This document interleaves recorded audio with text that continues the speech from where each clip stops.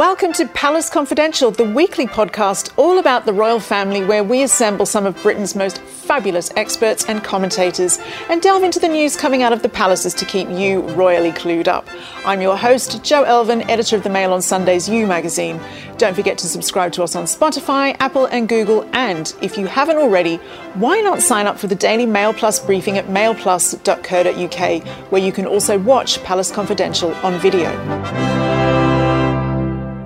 Hello and welcome to Palace Confidential, your weekly hit of royal news, right here on Mail Plus. I'm Jo Elvin, your host, and here's what you have to look forward to on today's show. William the Ruthless. We look at reports that the prince has ditched an old pal for siding with Harry and Meghan. The news comes as our transatlantic royals have announced their first show for Netflix. But first, Andrew Morton is one of the world's leading royal biographers. He's written books on everybody from Prince Andrew to Kate and William, Meghan Markle, and probably most famously, the late Princess Diana. He's turning his eye now to the always intriguing relationship between the Queen and her late sister, Princess Margaret. Here's part one of our interview with him now. We can certainly see the repetition of history here, the heir and the spare, parallels of character. The Queen, cautious, solid, steady, sensible, self-disciplined. All those words could apply to William. And with Margaret, someone who kicks against the traitors, someone who is a bit of a royal rebel, someone who flouts convention. Well, with Harry, you've got a mirror image of Margaret in terms of characters. And it's also interesting as well that Elizabeth, growing up, always had her arm around Margaret, looking after her, looking out for her, making sure she didn't get into trouble. And you have the same thing with William, famously saying, you know, I've put my arm around Harry for all of his life and I can't do it anymore. It's a fascinating parallel. It's almost like, you know, the wheel turning and coming out with the same result. For Margaret, she had to make her own way, and for a long time she was quite lost and alone in this. She struggled to find a purpose in life, and I think it's one of the lessons I've learned from researching and writing this book is that it takes a long time to become a prince and a princess, and a long time to find a position where you're comfortable. In the royal family, it's a general rule that if you're ill, you take an aspirin and carry on, because they know almost from birth that people rely on them, that there are engagements organised. You can't just let down hundreds, sometimes thousands of people by saying you're sick. And that also applies to mental illness. When Margaret was going through very severe difficulties, her sister would say, when she threatened suicide, she's going to throw herself out of her bedroom window. Well, let her carry on, because her bedroom's on the ground floor. So there was a kind of insouciance, a kind of indifference towards it. That said, that when Diana appears on the scene and suffers from the eating disorder bulimia nervosa, the royal family had to take note of that kind of illness. And she visited several psychologists and psychiatrists in London, but Diana was a very different character to Meghan Markle. Meghan Markle, very confident, even as a little girl, she would hand out prizes to the teachers in her school. She led an anti-war protest when she was 10. So she was the polar opposite to Meghan Markle. She would have been quite jealous of the fact that Meghan is very fluid and very articulate in interviews, and also when she gives speeches, because Diana always wanted to be able to give a really good speech. Even though they were different characters, the trajectory of the way they were treated once they went inside the royal family has remarkable similarities, both by the media and also inside the palace. Diana felt rather lost, rather alone, very isolated. So too did Meghan Markle. That was their truth. When it comes to the media, in the beginning, what struck me was that Diana was blamed for members of staff leaving and so on. And she was called a fiend and a monster, when at the time, as she told me later, she was suffering from all kinds of ailments, what she called the Dark Ages. But Diana was moving towards America herself. She was spending more time there. She was dating an American. She was even, for a time, she had an ambition to be the first lady, which of course was just a little bit of silliness, but nonetheless. And she admired Americans, so she would have admired Meghan. But at the same time, I think she would have warmed to Catherine, because Catherine, like Diana, was shy. She was a product of her background, and she's worked through it. And she sees her role as supporting her husband, just as Prince Philip saw his role supporting the Queen. Two couples who supported each other through the vicissitudes of royal life. We'll have more of that interview to come, but for now I'd like to get the thoughts of our Mail Plus panel. Joining me this week are the Daily Mail's royal editor Rebecca English, the Mail on Sunday's diary editor Charlotte Griffiths, and the Daily Mail's Saturday diary editor Richard Eden. Rebecca, Andrew making the comparison there between the treatment of Diana in the royal family and the treatment of Meghan. Do you think the Queen just must be at the end of her rope with this issue just constantly raising its head? There's no doubt. I mean, the last few years have been intensely frustrating for her. But you see, I fundamentally disagree with Andrew on this issue, that the whole Meghan situation is like Diana repeating itself. There's no doubt that the palace didn't handle Diana with all her complexities and all her frailties very well at all. And while I'm not saying they were entirely perfect in their dealings with Meghan, I do know that people bent over backwards to help her in a way that they didn't bend over backwards to help Diana, because they'd learnt from those previous mistakes. So I disagree with Andrew quite fundamentally on that. Richard, what do you make of this idea, this suggestion of Andrew's that Diana would have been jealous of Meghan's abilities? I mean, I slightly tire of the, women must hate each other kind of narrative. What's your view? Well, I think, of course, Morton's right that, when Diana married into the royal family, it was such a different time, wasn't it, from when Meghan did? Because, Diana was, almost a child, really. What was she, 19? And she had none of that training or background, whereas Meghan was the professional, the trained actress. For me, the two women, they really represent sort of different sides of Diana's personality. The sort of rebelliousness and unwillingness to conform that sort of Meghan shows. But then also Kate seems to stand for tradition in a way, and for upholding all the things that Diana, definitely valued. So it really is an interesting sort of reflection of two sides of her personality. I'm sure she would have loved both women, but would have been devastated by the way things have turned out. Charlotte, what do you make of this idea that it's the shy royals who really finish first? The more demure, the quieter ones tend to have the roles. They mould into the roles rather than trying to mould the roles to them. Is that a fair point? In a way, it's handing over your personality, isn't it? So those who are willing to give up their agency and their voice, as Meghan might say, seem to be rewarded.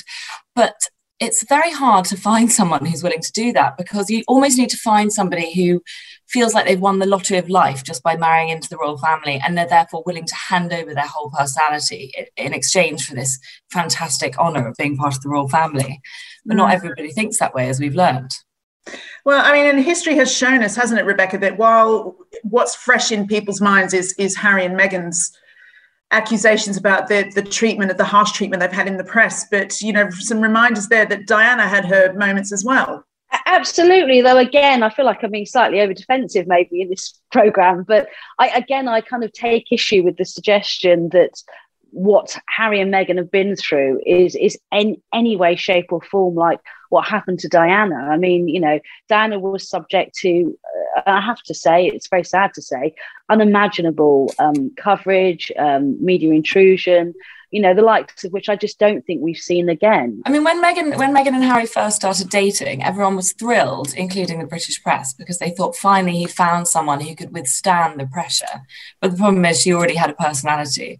And they bent over backwards, allowing her to paint her nails black, which was, until Meghan's Oprah interview, the worst thing you could do is wear a pair of tights and not wear a pair of tights and paint your nails black. And they let her do all sorts of small sort of rule breaking. Diana, I think a lot of people would argue in her way, changed the shape and the course of the royal family and changed the way that William and Harry were raised, and they're sort of much more emotive royals than we've seen in the past. Perhaps could it have been a good thing that she was allowed to sort of gently restructure certain protocols? Yeah, I think it's created two incredibly warm young royals in William and Harry, and who know how to go to McDonald's. Famously, she took them to McDonald's, didn't she?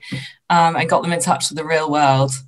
And so in that way, the good thing is she's produced two very personable princes. Andrew Morton's book, Elizabeth and Margaret, The Intimate World of the Windsor Sisters, is out now.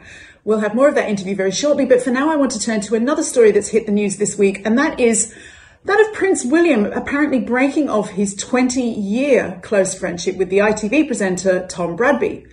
Rebecca English, what can you tell us about that now? This was written by a colleague on Mail Online. It's something I've touched on in the Mail a couple of times, actually, over the past year. Now, for those who don't know, Tom Bradby is a very well-respected newsreader on ITV and journalist, but he's also enjoyed a long-term friendship with both William and Harry. But there's been really deep concern, I know, in palace circles, going as far back as 2019, when he worked with Harry on a documentary around their Africa tour, in which Meghan famously said, no one had ever asked her if it were okay, and Harry confirmed rumours of this schism between him and William.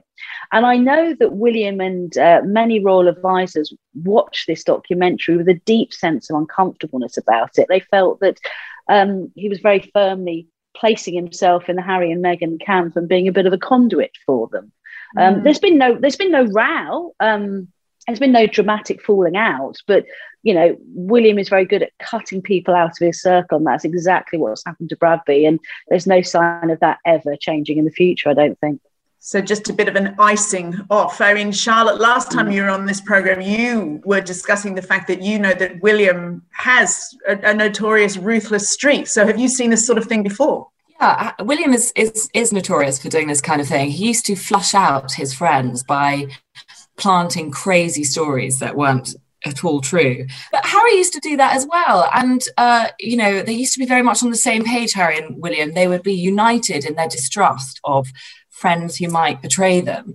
And then over time, I think William grew to accept that a certain amount of stories come out, and they're on the whole pretty harmless. But what Tom Bradby's done is provided a huge platform for a really massive negative story. And he didn't really push back on Harry too much. Talk about flushing out. One of his friends has gone on national television and, perpetuated a damaging story about him. Bradby's learning, you can't run with a fox and chase with the hounds. I think it's very difficult. It really brings back for me memories of the War of the Walesers, and how, in the 80s, Prince Charles and Diana had their favoured journalists, and you were very much in one camp or the other. William and Harry have really carefully avoided that throughout their lives, and they've never had journalists as close friends who they've used. So what Bradby was doing and acting as a sort of unpaid spokesman for Harry really changed all that, and I think would have horrified William. And so we are seeing the results of that. And this will cause a lot of anguish. Remember that Bradby, is a really important person historically, because it was he who started the phone hacking saga. He was collaborating with Prince William on a TV project, and they discovered that their messages, stories were appearing in the news of the world. This led to a major scandal which transformed the British media. So Bradby's been a very significant figure in the past, and indeed his wife Claudia is an old friend of Kate's, who worked with her at the clothes company Jigsaw. Is a jeweller. Kate's worn her jewellery. So it's a pretty horrible fallout. Coming back to you, Rebecca, Harry and Meghan have now revealed what they'll be producing for their first Netflix programme. What can you tell us about that? They have, and it's focusing on Invictus, which is the kind of Paralympic style event that Harry set up for injured British service personnel, and the work it does is remarkable. So this documentary will be focusing on next year's game, which is being held in the Netherlands, and the progress of some of these injured service personnel in working towards the games. Now, there has been some criticism that he's focusing on a charity that is, you know, an organisation that's very worthwhile, and he is making sure that money that would have gone to him and to Archewell is going to go to Invictus. But obviously, you know, he is producing for Netflix as part of a megabucks deal that him and Meghan had arranged. So he kind of will be benefiting out of it professionally. But I still think it's a great idea, and I think it will be a fascinating documentary of which he's going to appear on camera as well. I feel a bit awkward about saying this, but I do feel uneasy because, you know, this is why the royal family was so concerned about Harry and Meghan's aims to try and make money, because they're being paid millions of pounds from Netflix. Yes, they will donate money from this particular documentary to Invictus, but, you know, they got this deal on the back of projects like this. This is their flagship program, which they're starting with, and they're doing it off the back of a charity which, let's remember, was established with £1 million from the Royal Foundation at that time of William, Harry and Kate, and now it's William and Kate's Foundation, and the British government matched that £1 million. So, you know, it's a very sensitive thing, and it leaves me feeling uneasy. In a moment, we're going to go back to hearing about the Queen from Andrew Morton. But before we do, Charlotte, I just want to ask you a story that you've been covering, and that's the letters of support that Her Majesty has been inundated with in the wake of the Oprah interview. Yes, the Queen got inundated with these letters. And then last week I found myself inundated with these letters from well-wishers to the Queen, who then sent me some of the letters that they'd got back from the Queen. And they were so touching to read, because a lot of the letters addressed that Prince Philip had been unwell, but then separately addressed the Meghan well-wishers. And they said things like the Queen, is genuinely grateful for support during this sad time. And this isn't to do with Philip, remember. This is saying that Meghan has been a sad time. It's quite the admission from the Queen. And she said things like, she repeated the word kind and in a lot of the letters, how kind everyone had been to her during the time. Her ladies in waiting have been working around the clock behind the scenes, responding to each of these letters individually. And it's not just a stock response, because I've seen variation in the letters. I remember when I was at school, I think I was 8 years old, and I wrote to the Queen because I had to do a school project and said, can I come and have a look at your palace? Didn't obviously never knowing that I would go into this and job. You never gave up on that wish, did you? Age 8, brilliant. Yeah. Well, I did, and I received a letter from one of the lady in waitings, which I've still got somewhere, saying, "Well, thank you for your letter, Rebecca. I'm really excited about your school project. But go away. We can't let people in, but." These are places that you can visit, and they sent me some leaflets and stuff like that. We should do a special on the ladies in waiting who write these letters. They're amazing. That's a brilliant idea. Amazing. And they've been doing this job for years. Let's have a look at part 2 of our interview with Andrew Morton now, and his insights into Princess Margaret's relationship with the divorcee that made international headlines. Does that sound familiar? I think the irony of the Queen's life is that she's seen as quite a cold and distant mother. But what she is a woman of strong emotions who was forced by circumstance to rein everything in.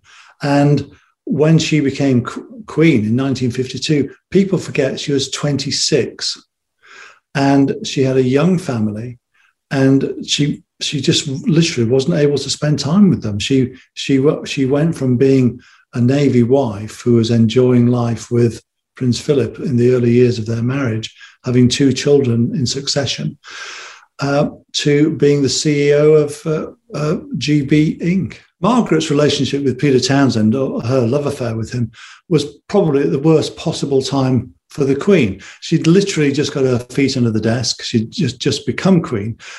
Everybody's thoughts were towards the coronation. And the last thing that she wanted was the coronation to be disrupted or to be overshadowed by some scandal with regards to Princess Margaret's love life with a divorced man. But what is fascinating about the whole Townsend affair is that the Queen was prepared in the end to accept criticism of the Crown, to accept some kind of stain on the monarchy, so that her sister could find happiness, because in the end, there were no draconian penalties agreed upon. All Margaret had to do was give up her position in the line of succession. And all the talk of living in exile, having no money, giving up her title, just faded away. And the documents that I looked at in the National Archives made it perfectly clear that the Prime Minister, Anthony Eden, and the Queen were working in concert with Margaret to facilitate her future happiness. Generally, the Queen seems more flexible and amenable than she was at the beginning of her reign. In the sunset of her reign, she seems totally in command, totally in control, but also more understanding of the vicissitudes that people, members of her family, have to go through. So there's no, and I think it's something she learned from Margaret herself and Margaret's relationships, that not to be so judgmental. Just a reminder that Andrew Morton's book, Elizabeth and Margaret, The Intimate World of the Windsor Sisters, is out now. And that's almost all we have time for today. Thanks to Andrew for being our guest, as well as our expert panel, Rebecca, Charlotte and Richard. We're going to leave you now with just a little bit more of a celebration of the Queen, a tiny bit of sneak preview footage of the ITV documentary, The Queen Unseen. Enjoy, and we'll see you next week on Palace Confidential. Now, the Duke of Edinburgh is trying to get on this Lilo, and he has to have several attempts. The royal couples knew that we were filming, and they didn't seem to mind that we were. And the Queen also had an identical camera to my mother. She was also taking similar shots. That was the Queen's smile, which my mother very cleverly caught. Great fun. We loved it.